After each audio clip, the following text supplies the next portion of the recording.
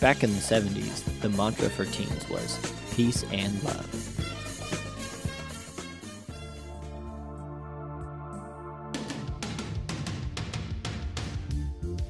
In the 80s, the mantra for most teen boys was skate or die.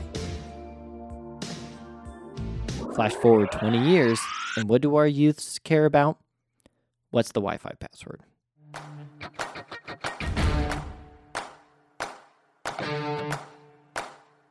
Thank you for tuning into What's the Wi-Fi Password, a place where we have discussions about topics and issues that are relevant to the teens in our generation and how to point them towards the gospel.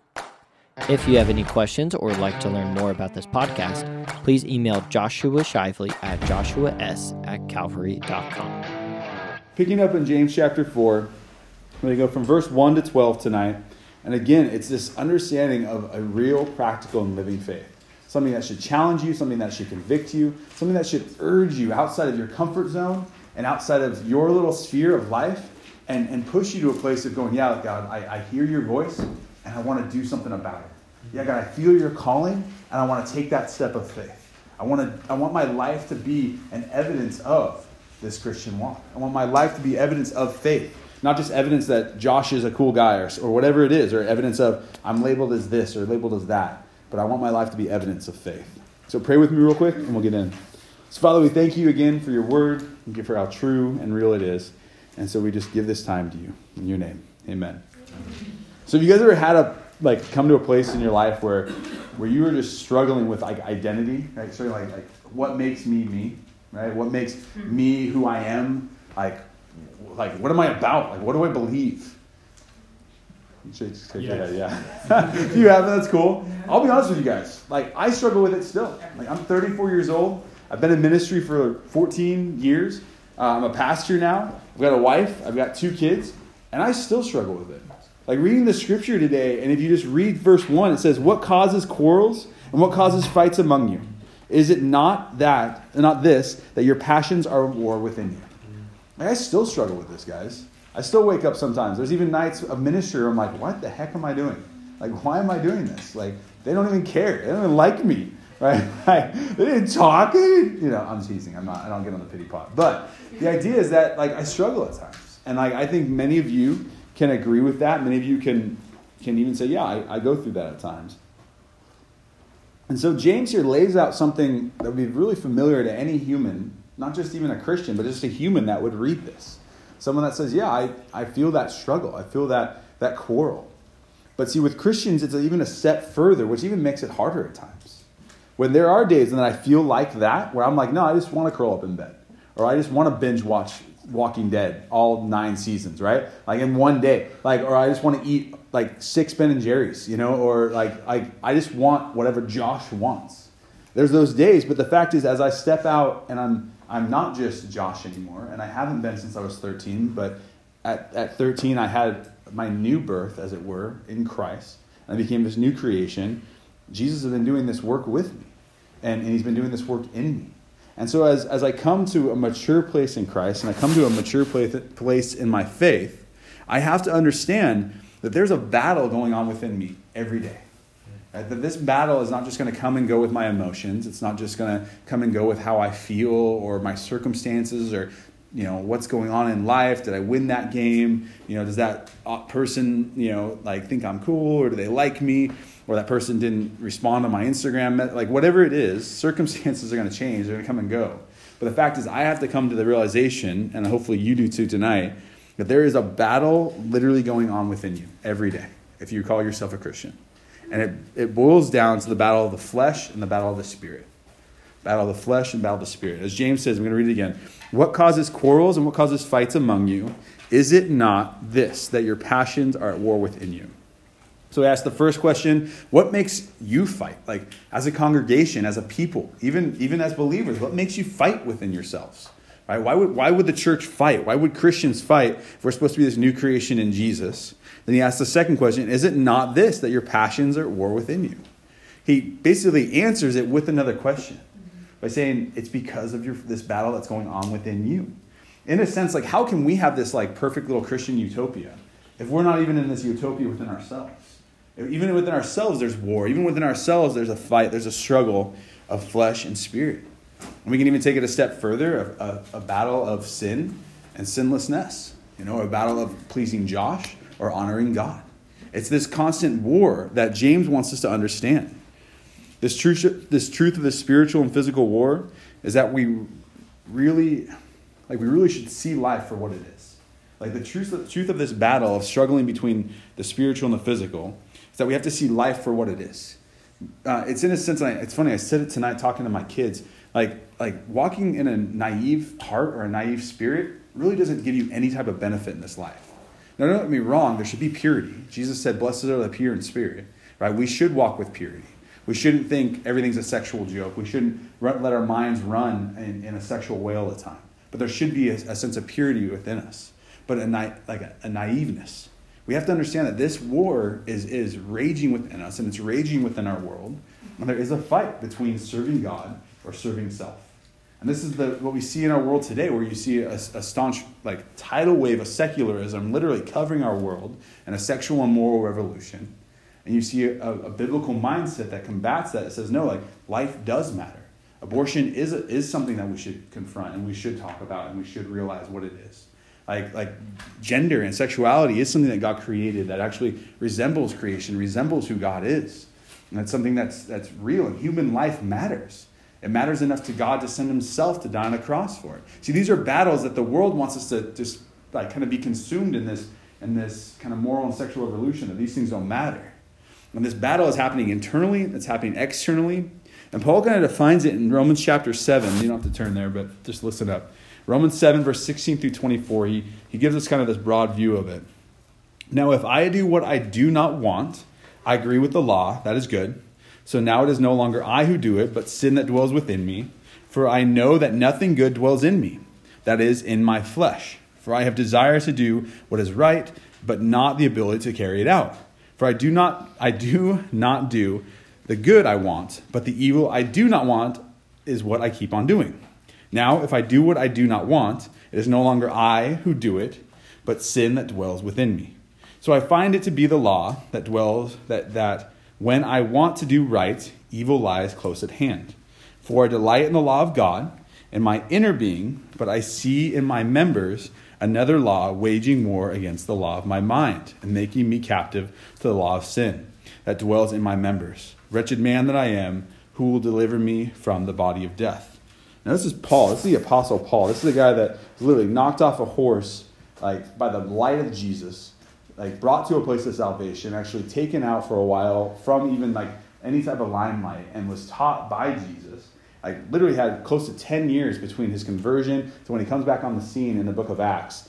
And even in this place of years of ministry, years of sacrifice, years of serving Jesus, knowing Jesus, being sensitive to the push and to the leading of the Spirit, he says this in Romans chapter 7, that I'm in war within myself.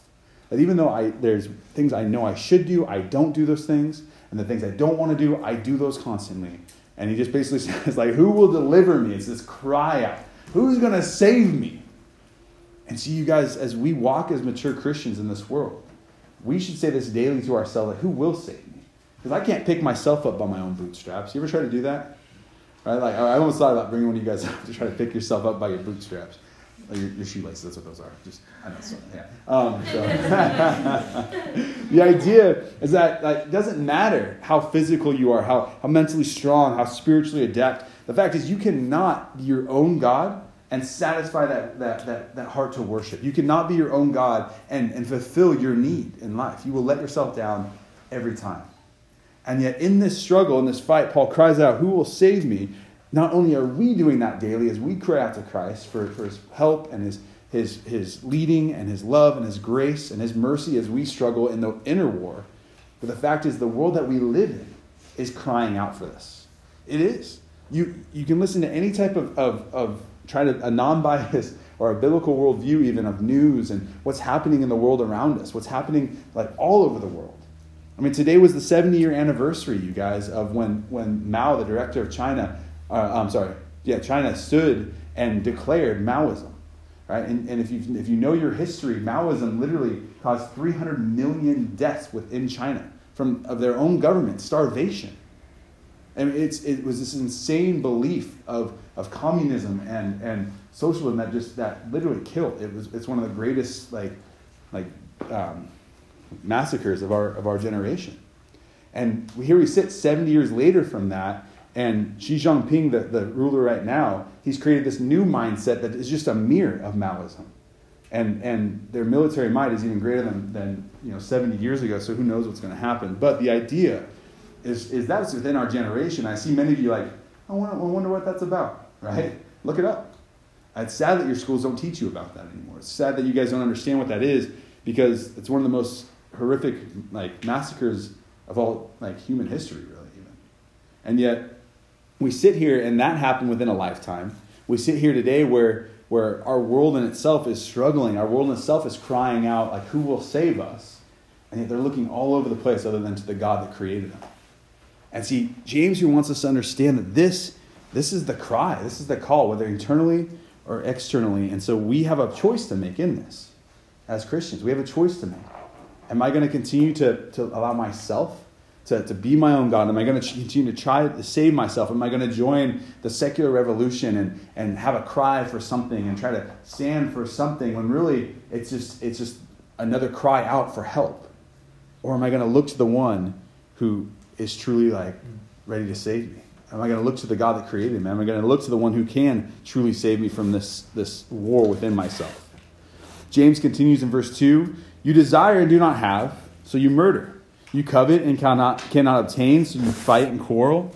You do not have because you do not ask. You ask and do not receive because you ask wrongly, to spend it on your passions. You adulterous people, do you not know that friendship with the world is enmity with God, or is against God, as it were? And we can take this all the way back to Genesis chapter 4. If you think about it, Adam and Eve are kicked out of the garden. They have their two sons, Cain and Abel.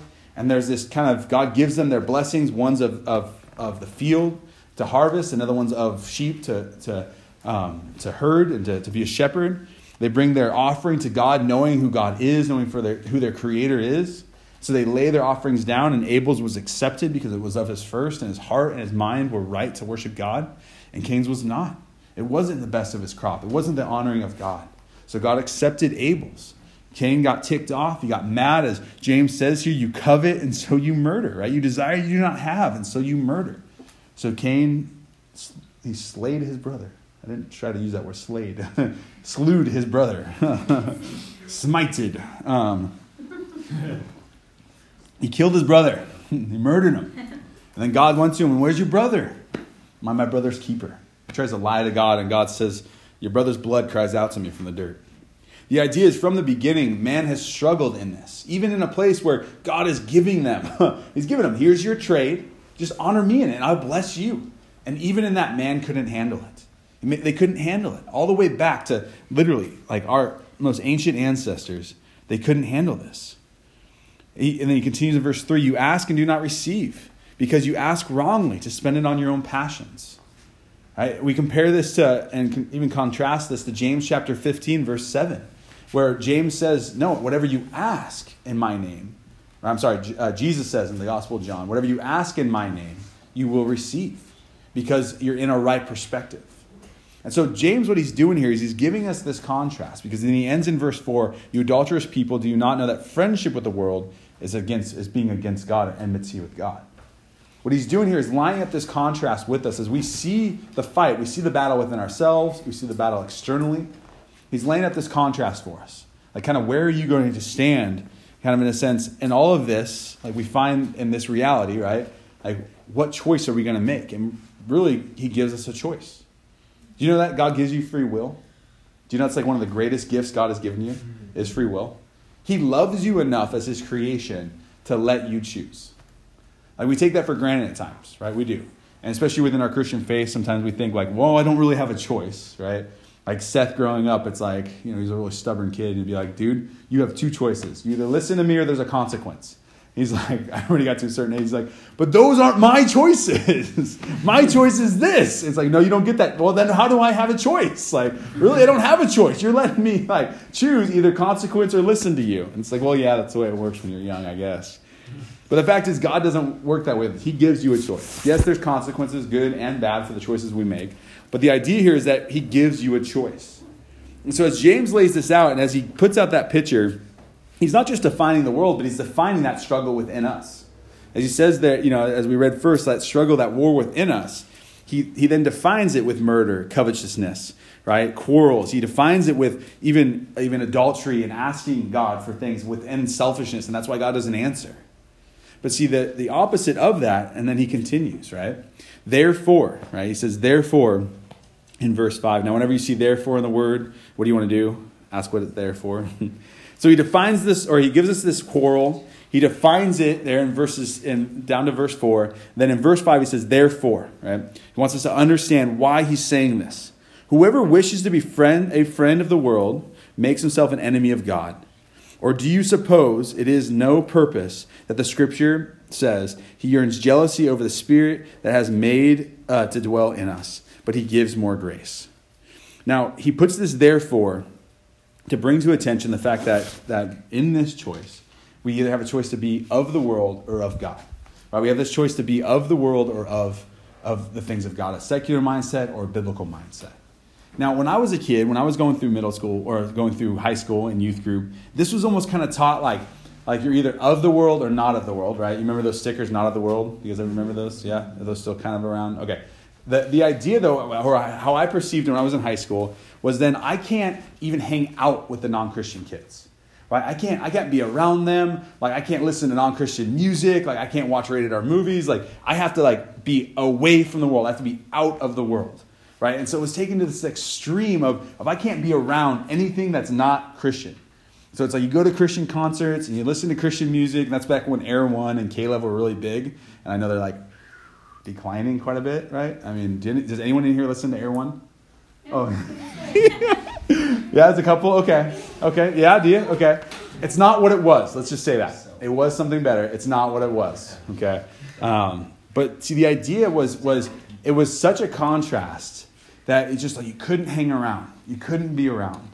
But is that really what Jesus was about? Is that really who Jesus was? No. I don't think Jesus would be, honestly, you guys, in a lot of our churches, I don't think this is where Jesus would be hanging out. I think he loves you all. I think he likes you. But I think he would be out with the sinners. I think he would be out with the world. Not doing what they do, but he'd be showing them the light of what they are, of what they're missing, of what they need. He would be answering that quarrel within them. He'd be answering that struggle to say, no, what you're doing, you can keep doing it. You're going to reap the consequences of those worldly actions, but I'm the answer. I'm what you need. But see, we as Christians, we have to mimic that. That has to be who we are. Now, there is a line, you guys, and there is a struggle in that. Again, as he started this message, this quarrel within us. You're going to see what those other kids are doing. You're going to hear what they did at that party. You're going to perceive that looks like a lot of fun. That couple over there that are dating and are sexually active, it looks like they're okay. It looks like they're doing all right. Maybe I want that relationship. You're going to think that substance or that whatever, man, you guys, whether it's marijuana, whether it's alcohol, you're going to look at that and go, man, they look like they're having a lot of fun. What's wrong with having a little fun? But see, the thing is, within those choices is addiction. Within those choices are consequences. And see, we have to be mature Christians and we have to look past what's truly going on. That within that person, just like within you, is a quarrel, is a fight, is a war going on. And see, as Christians, we're choosing to not be of that world. Now, hang out with them. Be around them. Not to the point that it's causing you to sin. I know there's a point in my life where a lot of the dudes that I hung out with for a long time and I loved dearly, they were smoking pot and they were drinking a lot and they were getting into harder drugs. And I was hanging around with them. And as I hung out with them, they would ask me, hey, do you want to partake? You want to smoke pot with us? And I'd be like, sure, why not? And I did that a couple times. And the conviction within me was so strong. And it dawned on me that I can't change these guys. Because I would be like, no, I'm going to hang out with them. And I'm going to get them not to smoke pot. When the fact is, the conviction wasn't that it was my job to change them. But the fact is, I couldn't say no to them. I couldn't. I love these guys so much. And I wanted to be a part of what they were doing because I did. I truly loved these guys.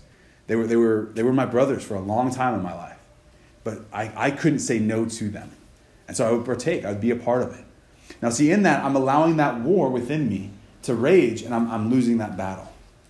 But see, now I could hang out with those guys, and I do when we go up north. We'll have breakfast together. And if they offer me to smoke weed, I'd be like, no, I'm good. 34, I'm a pastor, I'm okay now. I don't need to partake in that. And see, the idea is that war within me, that battle's been won. But see, I've had to make that choice, as James lays out here. Therefore, whoever wishes to be friends of the world makes himself an enemy of God. See, in your small groups, I ask the question, do you consider yourself a friend of God? And see, that question is we see through Scripture that God had a lot of men and women that he used through Scripture, but there were only a couple that he said, like, are my friend. Right? Like, Moses was a friend of God. David was after God's heart. There are these definitions given to these men and these women who pursued God. And see, to ask ourselves, like, am I a friend of God? Would I betray my best friend here on earth? If you have a BFF, do you guys use that term anymore? No. If you have a friend here on earth, right, that you care for dearly, would you betray them? Right? Would you stab them in the back? Would you go against like something, or would you do something that would hurt them? No, or I hope not, if you're a true friend. So James is laying this out, like, to be a friend of God, to be with him, to draw close to him, we have to say no to some things on this earth. And not because God's this big killjoy that just has this big, like, no tattooed across his forehead, and he's just like, no, right? But the fact is, because he knows the consequences, that it's not only going to hurt him, but in the long run, it's going to hurt you. And so he lays this out, that this battle, this quarrel within us, it's because we're fighting to either be friends of the world or friends with God. And the fact is, the world wants you to partake and conform and be part of what they are, where God's saying, no, I don't want you to do those things, not to conform, but because those things are going to harm you. Those things are going to wound you. Those things are going to take you away from me and true peace and true joy. James continues with another point. Therefore, it says, right, in verse 7 there, or kind of that second half of verse 6. Therefore, again, looking at why is he saying this? God opposes the proud but gives grace to the humble. Submit yourself therefore to God. Resist the devil and he will flee from you. Verse 8. Draw near to God and he will draw near to you. Cleanse your hands, you sinners, and purify your hearts, you double-minded. Be wrecked and mourn and weep. Let your laughter be turned to mourning and your joy to gloom. Humble yourself before the Lord, and he will exalt you. Basically, in this little section, James gives us this poetic rant. As he looks to this war, as he looks to this battle within us, he wants us to understand that there are practical steps to saying no to the world and yes to God. There are actually practical steps to this. Now, this can be taken as a works-based faith. Like, if I do these things, then I'm pleasing God more, right? If I live a more holy life, then God likes me more. If I help out in children's ministry more, or if I serve more, or if I do more, then God will love me more. When the fact is, no, God loves you with everything. Okay? This is not a works-based definition of faith here, but God loves you with everything that He is. He showed that through sending Himself to die on a cross, right? He showed us as through the life of Jesus that He loves us with everything that He is. But what James wants us to understand is that as mature Christians, we are saved with grace. We are filled with the Holy Spirit. What are you giggling at, Jenny?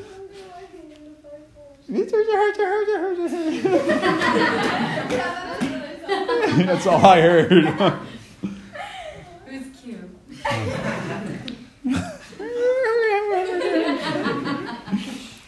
As mature Christians, right? Like, the idea is that you are saved. You're filled with the Holy Spirit. You've been brought to this place of understanding this battle. You're choosing to serve God. And the logical question would be then, how do I continue to serve God? How do I continue to work out the salvation that I've received freely? Right? How do I continue to serve God with everything that He's given me, all the grace and mercy that I've received through salvation? How do now I serve Him? So James gives us these practical steps, right? Basically by saying God opposes the proud but gives grace to the humble. So stop being so prideful. Right? Don't walk around with this puffed up head thinking that you're something special, but walk in humility, walk in meekness, walk in a sense where people would look at you, and even though you have power, even though you have boldness and courage, that you would walk in meekness, and they would be able to respect that. Submit yourself before God, resist the devil, and he will flee from you. A very practical step of say no to sin, and it's easier to say no next time. Say yes to sin now, it's easier to say yes next time. I mean, that's just a practical truth right there. If you haven't figured that out yet, that's reality. If you say no to sin, it's easier to say no next time. If you go home and that computer's in your room, or that friend's there to talk to that you know you shouldn't be hanging around, you say yes to that now, you're going to say yes next time. But if you say no now, it's easier to say no next time. And James even brings it to the spiritual realm. That's the devil. That's our enemy. That's that war. That's not just eternal, but external. He will flee from you. And then the other half of that is draw near to God, and he will draw near to you. The truth that as you spend time with God, you're closer to him. Now, it's not, again, a works-based thing, but that's just truth. You spend some time reading the Bible. You spend some time praying. God loves that. You're connecting with him. You spend some time in silence and solitude, just sitting, just going, okay, God, what do you got for me? I want to hear your voice. You spend some time just seeking him, asking him questions. The fact is, God, he loves that about us and that free will, because the fact is you making that choice to do that is to him is saying, yeah, you want to be with me. No one's making you do it. No one's making you pray right now. No one's making you read the Bible. You want to be a part of me. That's God's heart. He also says that, and then he kind of gives us some more practical, like, cleanse your hands, you sinners. Purify your hearts, you double-minded. Be wrecked and mourn and weep. Let your laughter be turned to mourning and your joy to gloom. Humble yourselves before the Lord, and he will exalt you.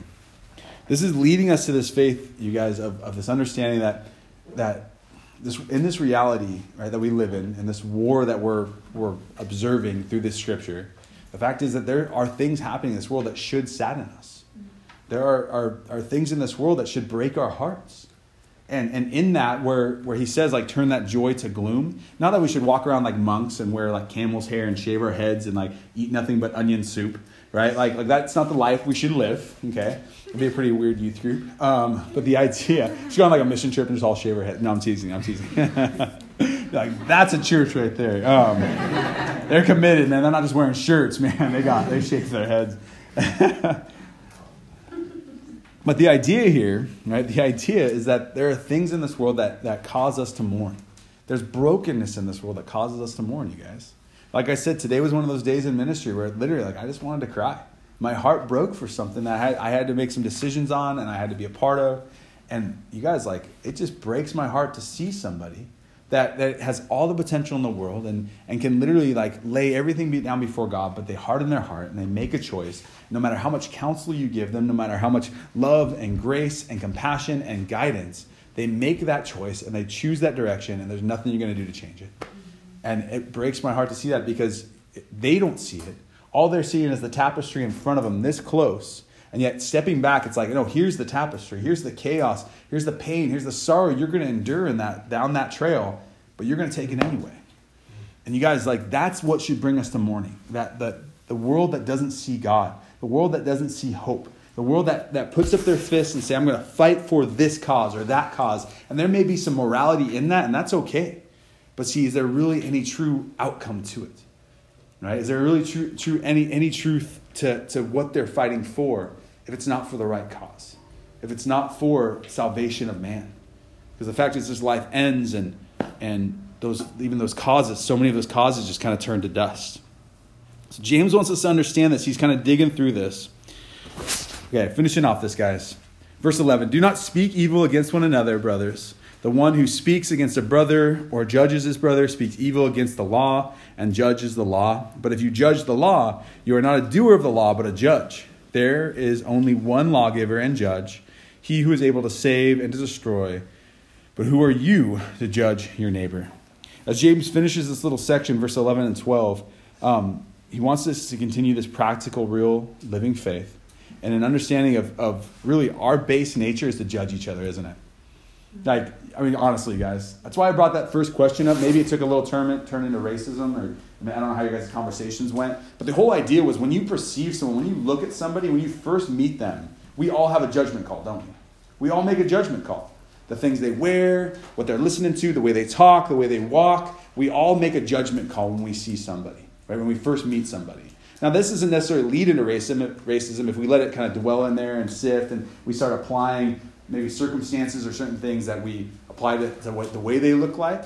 But see, we all make judgment when we first see somebody, right? You guys all, the first time you saw me, you're like, who's that white honky? Like, what is this dude doing, right? Like, who is this guy? He's goofy, and I'm seizing. Okay, so anyway, I mean, it's like, the idea is when we see somebody for the first time, when we interact, we all judge. It's part of human nature. We do, okay?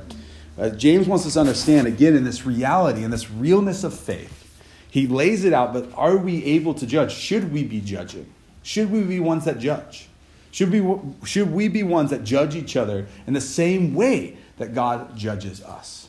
Now, this isn't the whole Tupac, only God can judge me. That's not what James is saying here. You guys know who Tupac is, right? Okay, I'm not.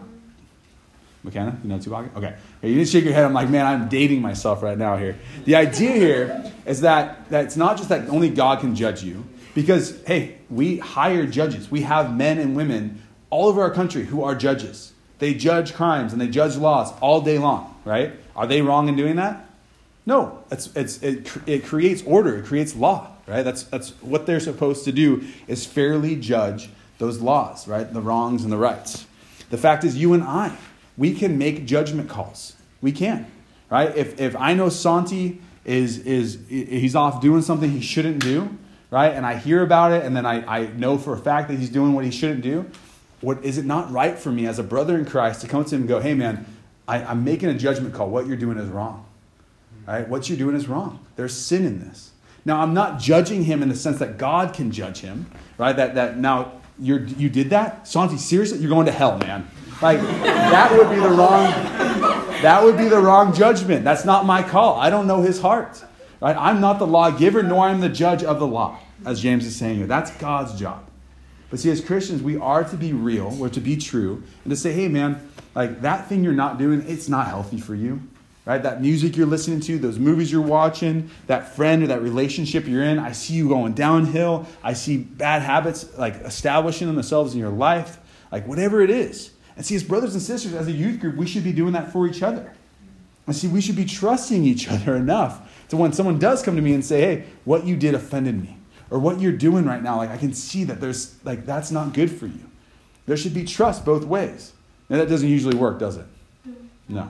And so what this does, you guys, it brings us back to this quarrel. It brings us back to this fight. It brings us back to this struggle where, yeah, like we should be a place of trust. We should be a place. But the fact is we don't. So to end this sermon, guys, to end this message, we should ask ourselves some questions, right? How do we stop this? How do we stop this quarrel? How do we stop this fight? How do we walk in love and not judge each other and not walk in this way of the world, but in the way of Christ? Because really the fundamental truth of Jesus was that he walked in love. And then number 3, how do we resist our true nature to judge, to sin, and to rebel against God? How do we do these things? Well, first off, we walk in wisdom and a sound mind. Walk in wisdom and a sound mind. Taught on godly wisdom and worldly wisdom last week. And the idea is that don't walk around like some naive baby, you guys. Middle schoolers get to do that. Like you don't get to do that as high schoolers. You're in a tough enough world and a real enough world where you should know what's going on around you. You should understand what's happening in the news. You should know that today was the 70-year anniversary to one of the greatest travesties of man that has ever happened in literally written history, you guys. You should know about Maoism. You should know what's happening in the world around you within your generation, your parents' generation. You should understand what's going on in the world. You should see the pain and the sorrow, and you should even see the hope as Jesus brings, as Christians go into those places and bring the light of the Lord. The fact is, you guys, whenever there's some huge world catastrophe, guess who the first one's there? Christians. We always are. You never see it on the news. You don't hear about that. But whenever it's some great travesty, whether man-made or nature-made, Christians are the first ones there with water and food and trucks of it, you guys. Every time. Right? And I will put that to the bank. Right? Don't be foolish, you guys. Know what's going on. Know your own tendencies. Know what causes you to trip up. Know your own sin nature, what causes you to go against God and into the world. Understand yourself. Don't be foolish and think, yeah, if I hang out with this girl alone, nothing's going to happen. No, it's going to happen. The fact is, you guys, you put yourself in a compromising position, you're going to compromise. Know your nature. Understand it. And know that fight that's within you. Don't be foolish. Number 2, we remember how jealous and in love God is with us. Right? So kind of how do we walk in love? To know how much God loves us. It's kind of the idea that when we understand how much grace has been given to us, how much more do we give grace to those around us? Right? When we understand how much forgiveness Jesus and God has given us, that's how much forgiveness we give back. When we realize how much God loves us and is jealous for us, it's that much simpler for us to give love to those around us. Number 3, you guys, make the little choices that lead to the big yeses to God.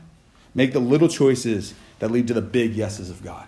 Maybe you're sitting here tonight and you're like, man, I want to walk closer to God. I want to be more real in my faith. I want my faith to be more living. But like, how do I do that? How do I cut out all the bad stuff in my life? Or how do I make the big steps just to get right with God tonight, Josh? Right? Well, the idea is that you probably won't tonight. You can come to me and confess. I'll be like, hey, like, yeah, here's the steps. But you're probably not going to go home and change that tonight. Right? But it's the little yeses to God. Right? It's the little things, the little choices we make that help to win that war, that fight within us, and make us draw closer to God. If you remember back in that last section, some of those little choices are resist the devil. Resist those sins. Like I said, say no to a sin tonight. All right? Say no to something tomorrow you know you shouldn't do. Right? You say no to something. Right? It's okay. Like we came to a realization with our kids a couple months ago. We're like, we just need to say no to them more. So we just did. We started saying no. They're like, why? It's like, because no is a complete answer. That's why. Like, just deal with it. But just say no to sin. Say no to something tonight. It doesn't have to be everything, but just something. Draw near to God. And this is a definition of multitude things, right? Like multitude of things, right? Like read your Bible, pray, go walk on the beach and talk to God, right? Like just be with Him, draw near to Him, right? Cleanse your hands, right? If there's something impure in your life, there's something that's in your life that you know shouldn't be there, right? If you're doing something you know you shouldn't do, confess that thing, right? The second one is pure. Be pure of heart, right? If there's something in your life that you know shouldn't be there, that when you do it, it's not just even this thing of like, oh, is that sin? But when you do it, you feel like crud afterward, and you know I shouldn't be doing this thing, right? Cut that out. Confess it. Right? That's something that would draw you near to God. That's something that would help you walk in this real Christian faith. Mourn and weep over your sin and brokenness in this world.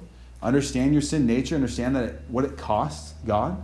Understand the broken world that we live in that needs a Savior.